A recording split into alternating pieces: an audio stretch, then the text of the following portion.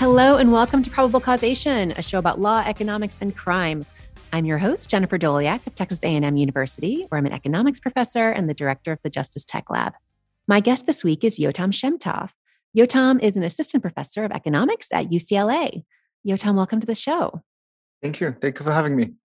Today, we're going to talk about your research on restorative justice diversion programs. But before we get into that, could you tell us about your research expertise and how you became interested in this topic? Yeah, so I'm an applied labor economist, so I mainly do quantitative empirical work.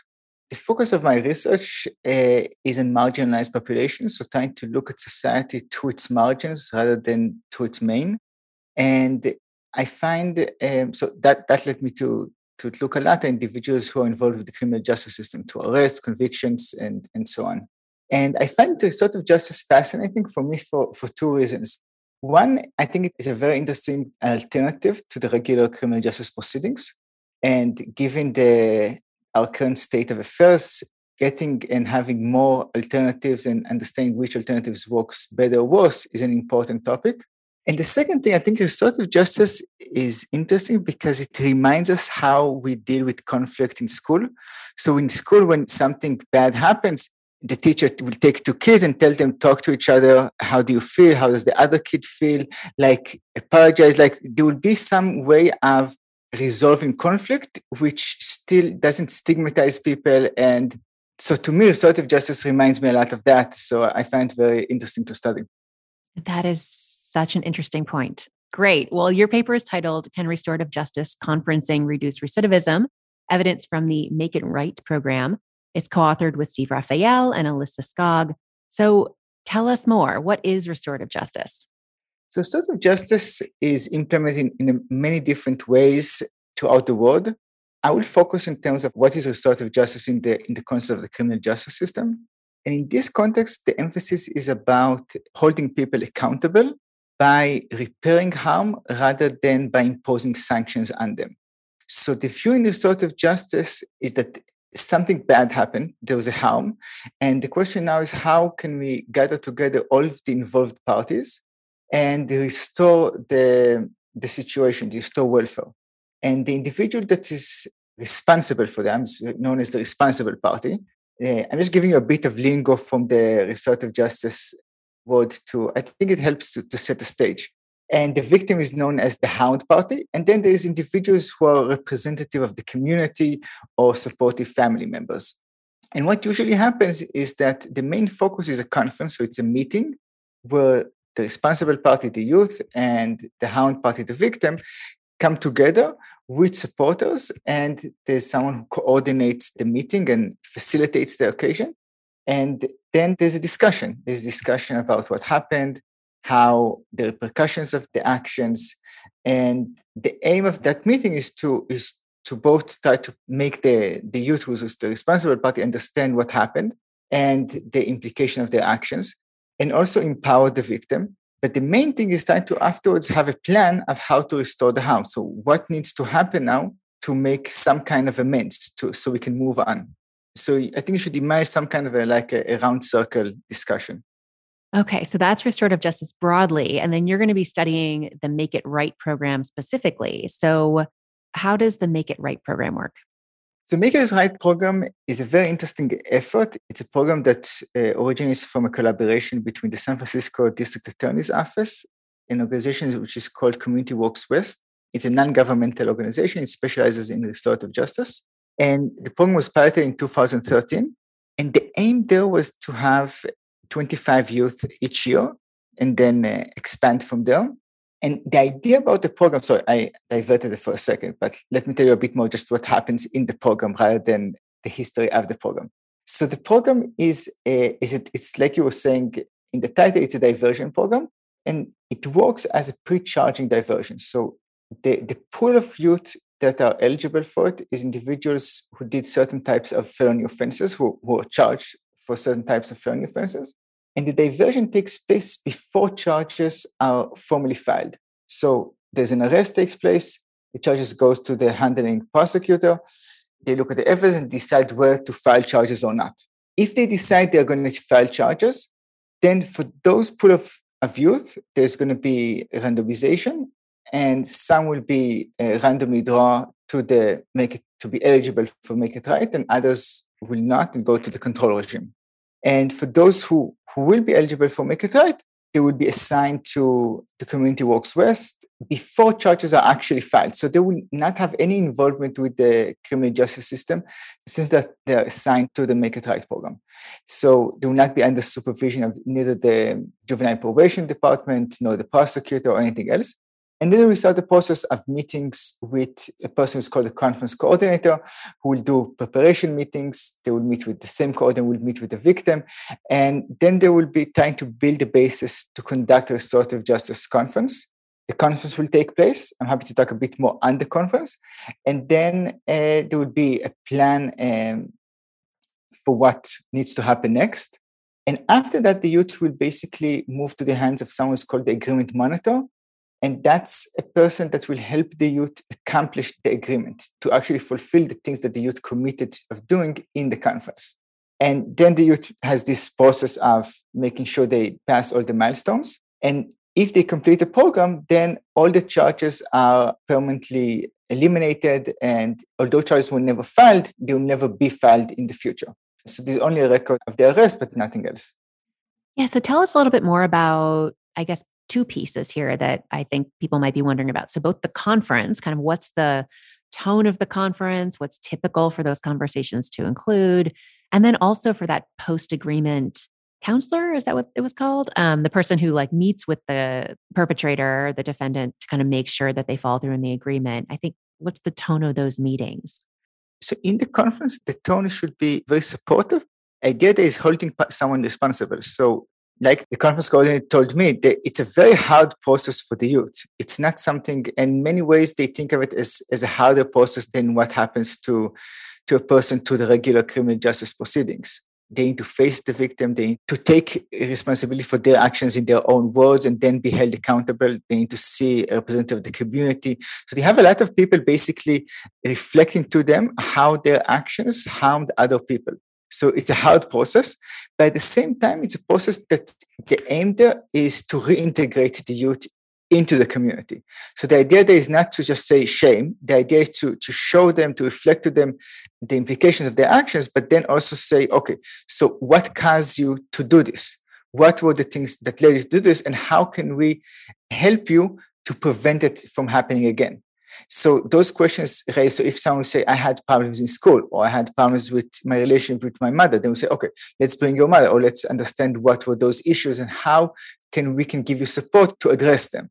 So the conference also brings a variety of things that could be the causes of the incidents and trying to deal with them.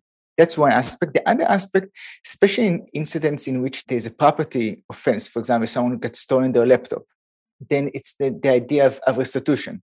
And a lot of times there will be some kind of restitution. So for these are youth from very low income backgrounds, so they can't, for example, buy a new laptop. And that's one of the important things in the conference. Also for the conference coordinator to meet with the victim before the conference to make sure the expectations are set in a realistic way. So nobody's going to get a new laptop, but maybe they will get some kind of compensation. And the youth will not pay their own amount, but they will be held accountable to some degree. So that's a bit of a flavor of the conference. Great. Yeah, let's talk about the monitoring afterwards.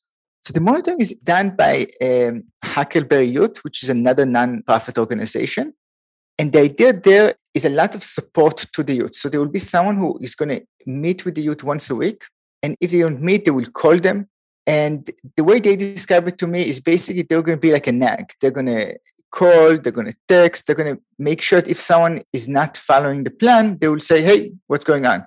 So it's a very different approach than like a probation officer, which comes with a stick and says like, do this or we revoke your probation. Here, the idea is much more of someone who's like pestering you and reminding you and saying like, hey, you committed to these things. Now it's time to deliver. And the idea is both supportive, but also reminding responsibilities. Great. So there's no stick in sort of the usual way we might think of with a probation officer, but at the same time, if they don't complete the agreement, then everything's off, right? And they go back to the criminal justice system? Exactly. So if they don't complete the agreement, then they automatically go back to the handling prosecutor, and the handling prosecutor set up the system that if they go back, charges are automatically filed. There's decision. There's no like thinking over the fact. They automatically face the felony charges that were prepared against them. Okay. That said, one interesting thing is that among youth who actually reach a stage of participating in a restorative justice conference, 95% continue to complete the program. So all of this support system seems to be working quite well. Okay. And so why might we expect this program to affect criminal behavior going forward? You're going to be looking at recidivism, so the likelihood that someone reoffends after all this is over. So what potential mechanisms should we have in mind for how that behavior might be affected? So a lot of things happen, but let me try to divide it into two broad categories of mechanisms.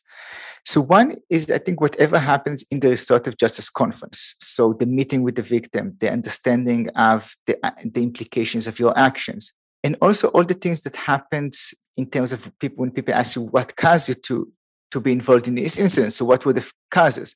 So I would call that like, was the restorative justice conferencing and everything that happens in conferencing like a transformative event? So I think that that's one potential mechanism. Another one is the fact that we are diverting someone from the regular criminal justice proceedings. And what I want to think about, so of course, the conference is a diversion. So it's instead of the regular proceedings. But the regular proceedings a lot of times have tagging mechanisms. They tag you as someone who got arrested. They tag you as someone who's going to get a criminal conviction. They tag you as an offender. So trying to think at least whether how much being involved in those proceedings and the tagging that's involved with them is also a potential mechanism of what we see. Before this paper, what had we known about the effects of restorative justice and similar diversion programs? So that's a great question. So this restorative justice is something that's been there for a long time. Before I talk about restorative justice, I want to just say a few words on diversion programs. Diversion program is something that's expanding. I think there's a growing literature and that accumulates more and more evidence on it. And it seems to be there's a lot of encouraging evidence. So, for example, Michael Muir-Smith and Kevin Schneppel have a great paper about deferred adjudication in Texas. And Augustine and Coates have a great paper in San Francisco. And I think you interviewed Kay Raisin about their study on domestic violence so I think there's a lot of growing evidence that these things are important and can be good alternatives to the regular proceedings. However, the restorative justice is a bit different because it's not only diverting you, but it also, you're exposed, the meeting with the victim, it basically tries to present a completely different way of resolving harms, not only presenting to you with a different system of carrots and sticks. So I think that's important. In terms of what do we know about restorative justice? So a lot of in New Zealand, where a lot of this started, restorative justice is a standard part of criminal justice proceedings. And it's been there for a long time. So I don't think there was ever like a real evaluation in New Zealand. But one of the reasons is that it's been incorporated there from the early 1990s. In Australia, there was a variety of different RCTs. In the UK, there was also some experimentation with it. A lot of times, mostly though, after people already were convicted, then they gave restorative justice as a way of reducing sentencing. In the US, there's a lot of restorative justice programs in very different places, but having RCTs in terms of overcoming different challenges of selection in terms of who participate, there's almost nothing. There's two RCTs from the early 1990s, which I'll tell you a bit more about them in a second. But one thing to emphasize is that something that was raised in the literature is when do you do randomization in a restorative justice setting? And in the RCTs in New Zealand, the emphasis was that you only randomize after individuals agree to participate in the program. So if the defendant says no, I don't really want to do this, then they're completely out of the pool. So any effects will be conditioned on this selected sample of youth. In the US, the two RCTs that happened in the early 90s which I think are the most comparable to what we're studying, were not like that. They were more like the Make It Right program. They did a randomization for anyone who was eligible for the program. And then they measured take-up rates, which is actually very important because in one of them, the take-up rates they didn't find effect. But one of the potential reasons was the take-up rate was extremely low. It was less than 40%. The other one, it dealt more with very young individuals. The average age was 13. And they found quite meaningful effect in the short run, but then those effects faded away when you look at like longer run effects. So my summary of it is that this is something that's happening in a wide variety of settings in the US and in other countries, but there's a lot of challenges in terms of doing an evaluation. And there's a lot of challenge in terms of trying to see, is this something that really can be scaled up? Got it. And just to clarify why you're highlighting the time of randomization. So part of the question here is like, could it be scaled? And if only 10% of defendants are willing to engage in this, and you look within the 10% and it really works, then you don't know how that effect would apply to the other 90%. That's the basic challenge you have in mind?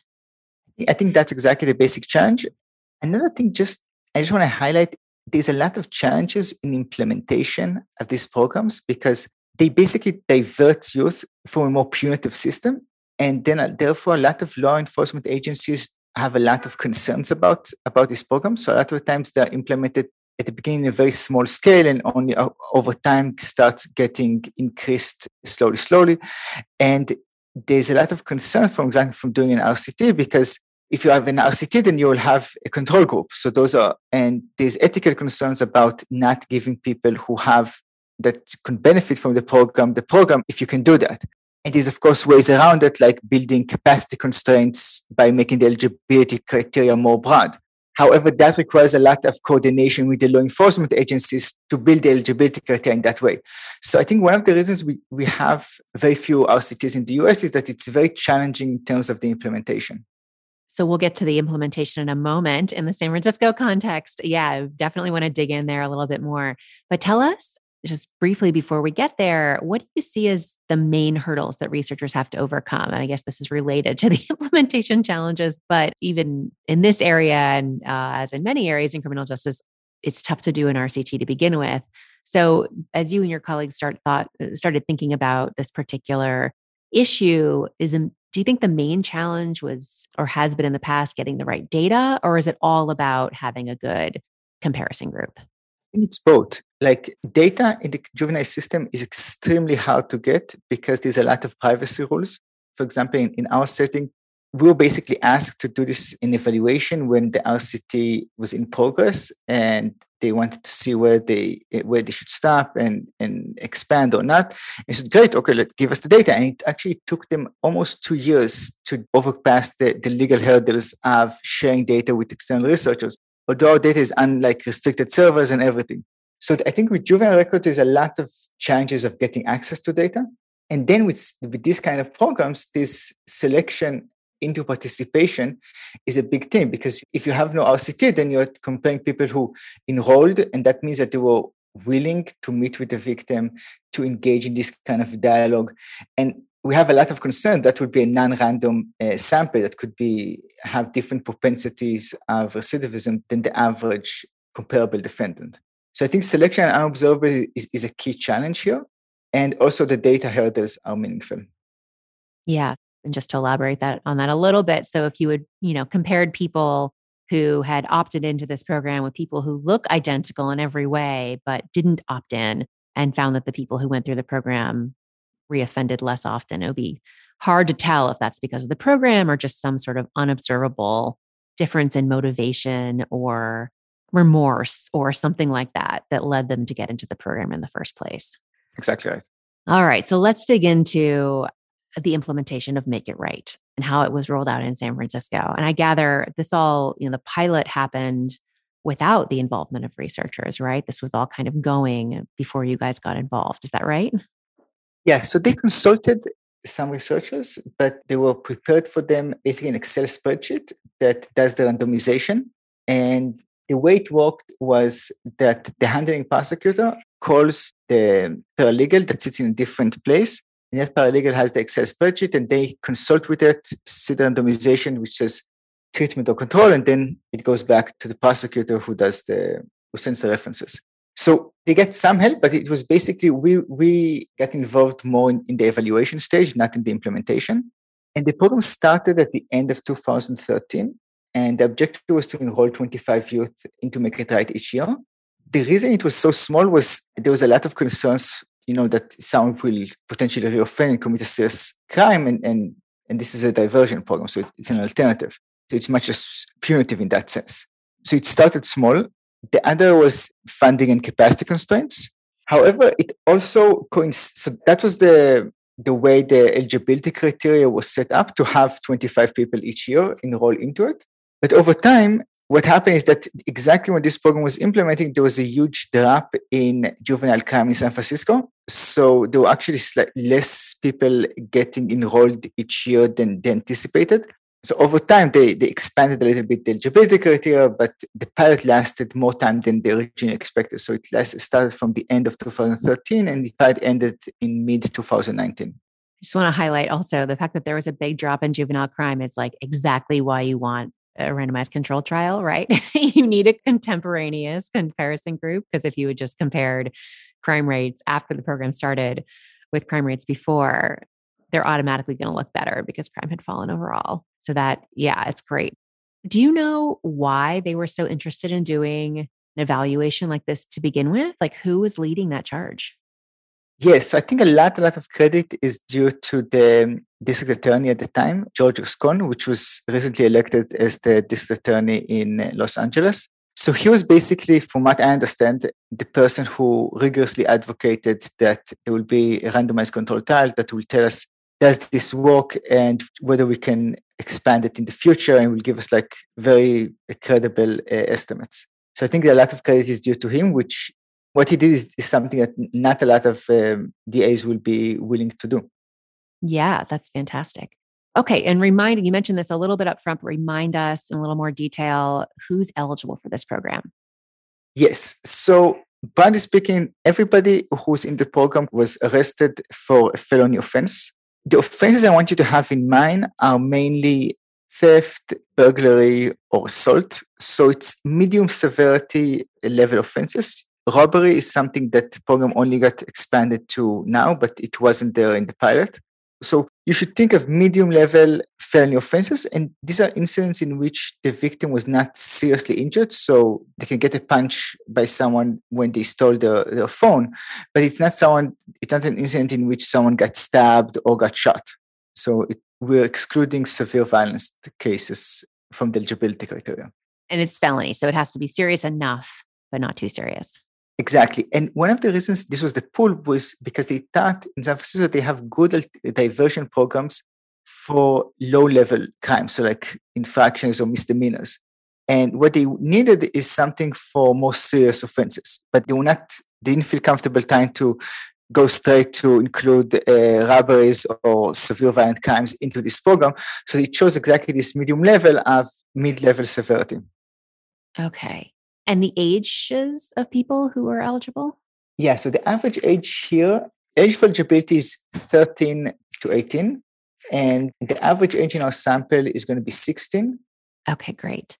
Okay, so you have this pilot of Make It Right that's rolling out, and it's randomized. So people who are eligible get randomized in or out. And again, it's before they've agreed to take part. So we'll kind of get a sense of what take up is like. So how do you use this to measure the causal effect of the Make It Right program on defendants' outcomes? Exactly. So just to clarify one thing, the alternative here for the control group is going to face a regular criminal prosecution for a felony offense. So they're not going to go into a diversion program or anything else. So you're basically trying to see an alternative relative to the regular proceedings.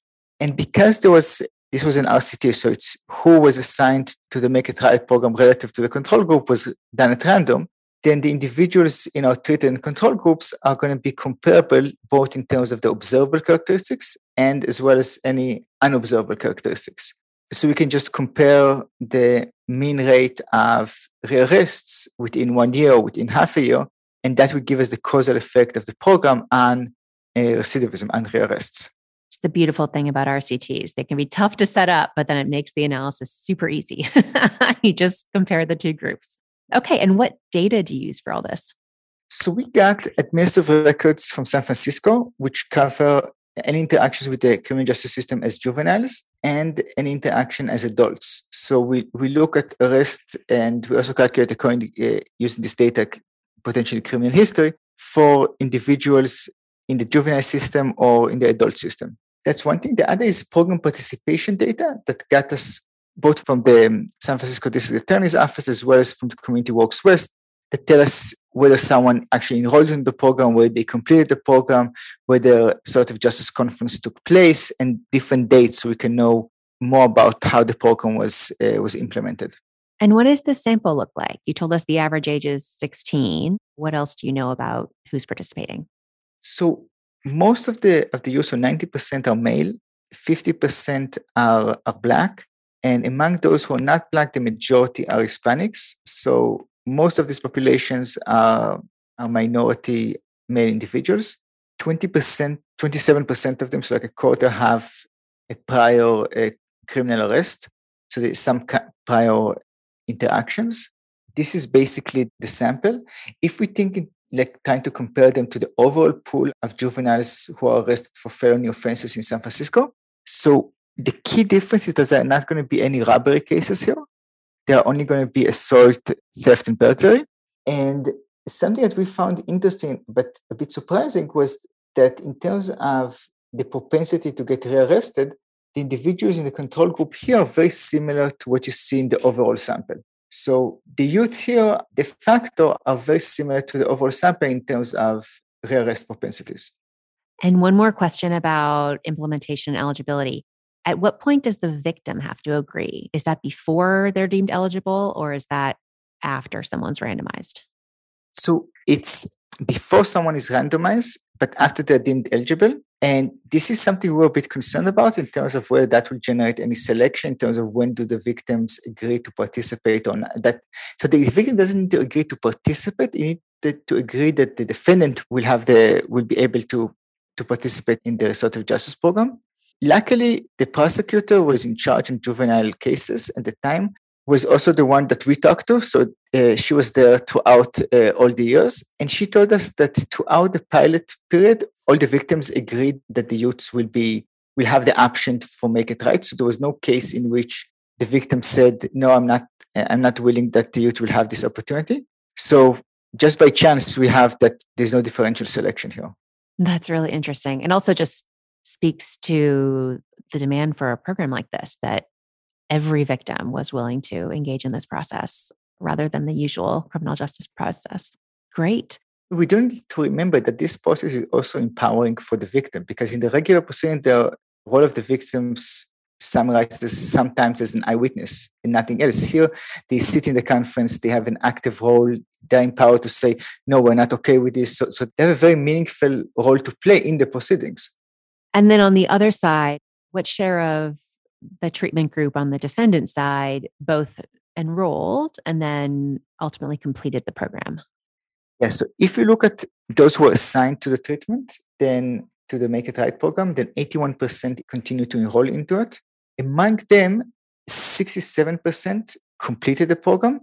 However, there's also a bit of a slippage there in the sense that some people enrolled, but in the preparation meetings, they were deemed as unqualified or unsuitable for the program. So they never had a restorative justice conference. So among those who actually participated in the restorative justice conference, 95% continue to complete the program. And what's your sense of why people were deemed ineligible at that point? What were the sticking issues?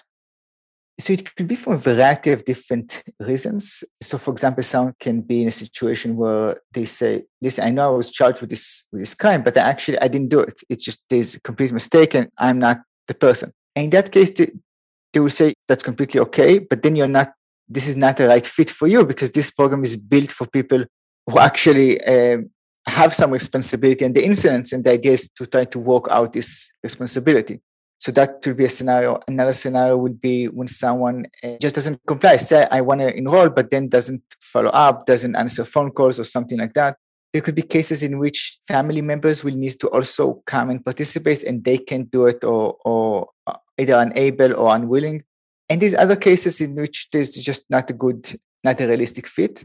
There can also be cases in which it's for example, someone wants to enroll or someone enrolled, but the victim, for example, can say, I want complete compensation for the laptop that was stolen from me, and I'm not willing to get anything less. Then that could be an unrealistic expectation. So someone will, in that case, will enroll, but will not complete the program because there will not be any point of doing the restorative justice conferencing when there's such a gap in expectations. Okay, well, let's talk about what you find. What is the effect of the Make It Right program on future arrests? Yeah, so we found very large recidivism reducing effects. So to give you a sense, in the short run, so within 6 months, there's a reduction of 19 percentage points. Within 1 year of 18 percentage points. In the longer run, so after 4 years, we see a reduction of 27 percentage points, which is 30% relative to the rearrest rate among the control group. And one thing we also wanted to see is whether these effects are driven in any way by the time the youth is in the program, in terms of like in quotation and incapacitation effect. So the program lasts, the median term is half a year, and after 1 year, nobody's in the program. So we also measured rearrests that took place between 1 to 4 years after randomization, and we find a reduction of 27 percentage points, which is 36% relative to the control group. So overall, we see that there's meaningful and large and persistent reductions in rearrests. What I'm telling you now is any rearrest, but you get similar estimates when you do different types of offenses. The effects will be smaller relative, and everything is relative to different baseline means, but you also see reductions in felony arrests or arrests for crimes that are as severe as the offense that the youth was originally arrested for. And those are all what we would call intent to treat effects, right? Exactly. So you're analyzing it as people were randomized before some of them might have dropped out for various reasons. Exactly. That's a very good clarifying remark. That's very important. Yeah. Otherwise, you worry about selection, everything. It also means that these effects are, averaging in some zeros, essentially. Like there are people who didn't participate. And so we would not expect an effect on them, which makes the results even more impressive. So this program, as you described before, is a package of a few components. So there's that restorative justice conference between the defendant and the victim, whatever restitution or programs the defendant agreed to, which I think you say in the paper could include stuff like family therapy or anger management. There are frequent meetings with a case manager after the conference ends that help them, follow through on the agreed upon whatever their agreement was.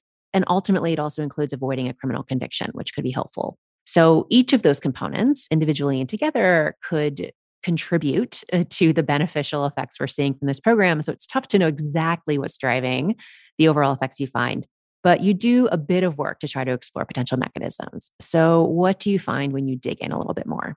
That's a great question. So let me give you just a bit of background. So just to highlight what should we expect. So in California, unlike other jurisdictions in the US, anything that happens to you as a juvenile, like arrest, charges, or convictions, doesn't show up in employment background checks.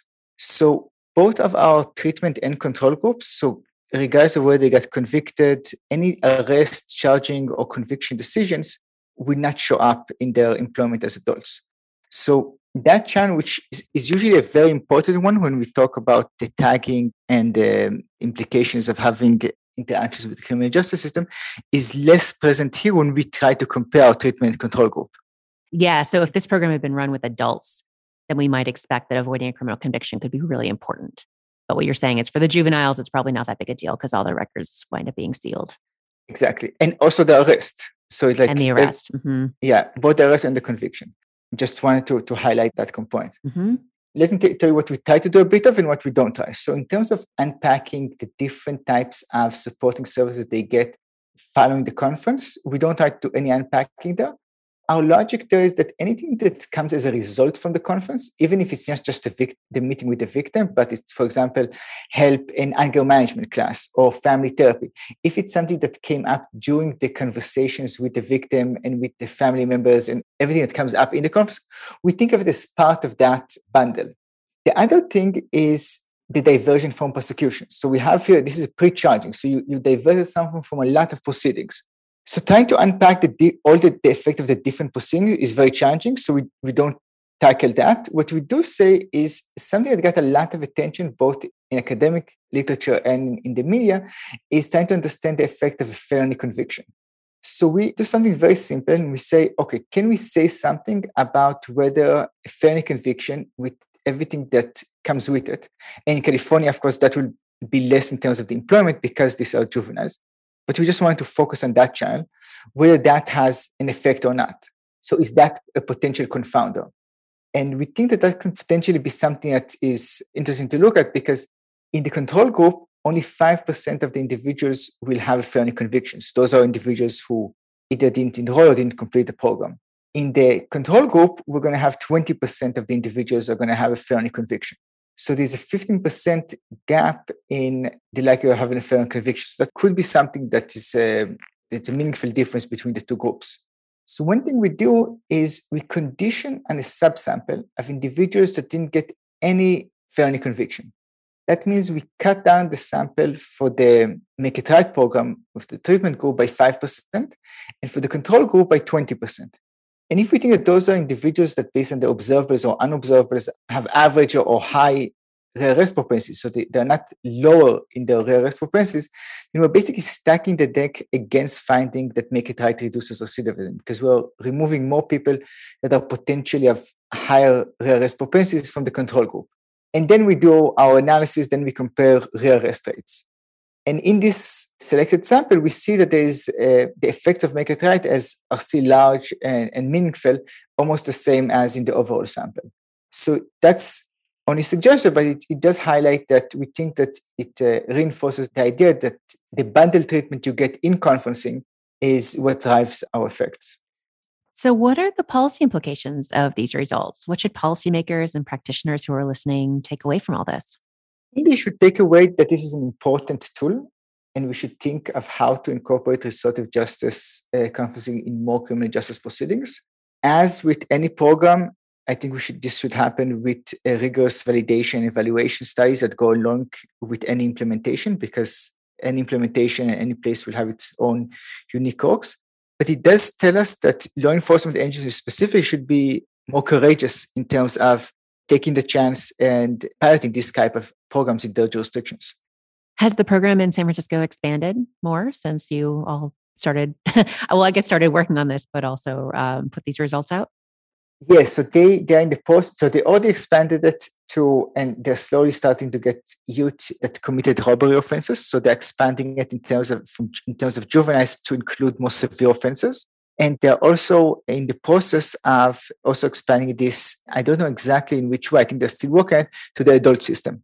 And how expensive is this? It sounds like you mostly would have the counselor or the mediator essentially in the conference and then the caseworker afterwards, but you're avoiding having to have extra prosecutors handling the case in the formal system. So do you have a sense of kind of what the costs versus cost savings are from this program? Yeah, so what we've been told is that this is much cheaper than the regular proceedings. And the intuition is exactly like you were saying. You save judges' time, prosecutor time, defense attorney time. You save individuals who are in criminal proceedings, who are juveniles, are going to be under the supervision of the juvenile probation system. So they're going to also, there's a probation officer that's also going to be, so you're saving all of those costs. And the facility and the coordinator time are usually much less expensive than the judge and prosecutor time. We currently don't have numbers we can quantify because we have average costs on one component and we have marginal costs on the other ones. And we're still poking different people to try to get comparable cost estimates to give actual dollar values. So this is still a work in progress, which we want to do. But this is the anecdotal evidence or the anecdotal things we hear from conversations. Yeah, that's even better. So you have big reductions in recidivism and it costs less money to get there. So that's that's something we always love to see. It just goes to show how much work there is to do in the criminal justice system. So that is all your paper, this new paper you have out. Have any other papers related to this topic come out since you all first started working on this study? Not that I'm aware of. If you are aware of, please let's send them my way.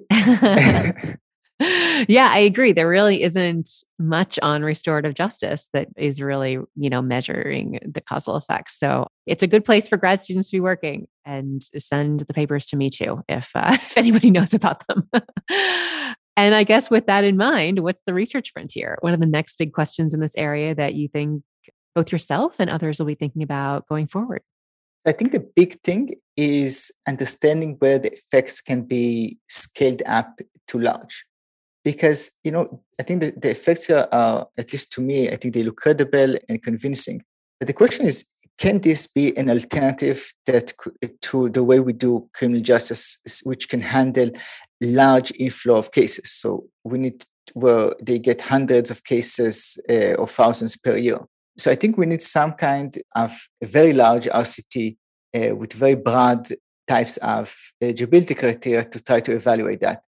I think a bit in the sense that, this is me drawing analogies to very famous experiments. So I will try to do it in a humble way.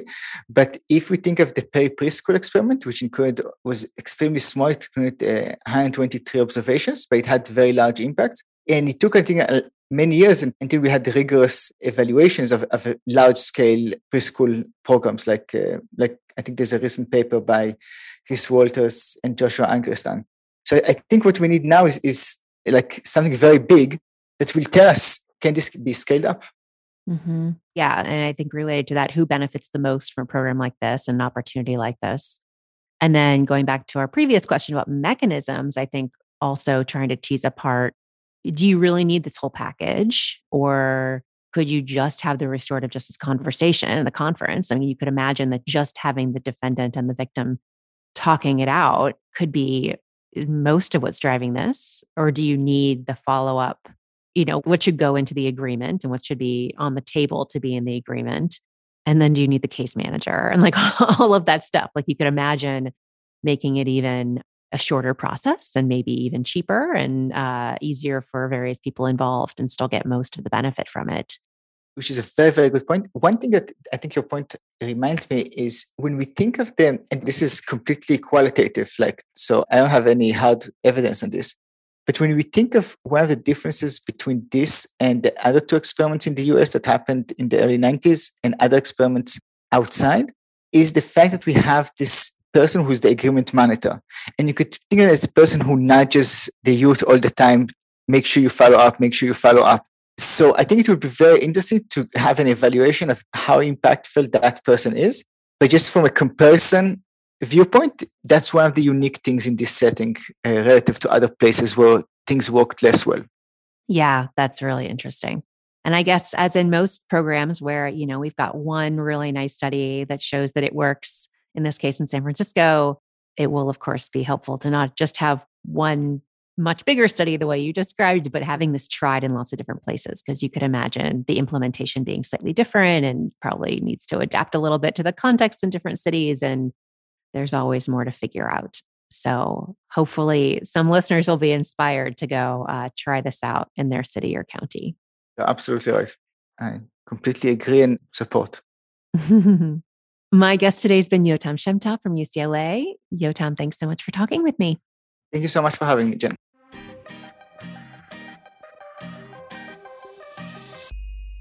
You can find links to all the research we discussed today on our website, probablecausation.com. You can also subscribe to the show there or wherever you get your podcasts to make sure you don't miss a single episode. Big thanks to Emergent Ventures for supporting the show, and thanks also to our Patreon subscribers. This show is listener supported, so if you enjoyed the podcast, then please consider contributing via Patreon. You can find a link on our website. Our sound engineer is John Kerr with production assistance from Haley Griesaber. Our music is by Werner, and our logo was designed by Carrie Throckmorton. Thanks for listening, and I'll talk to you in 2 weeks.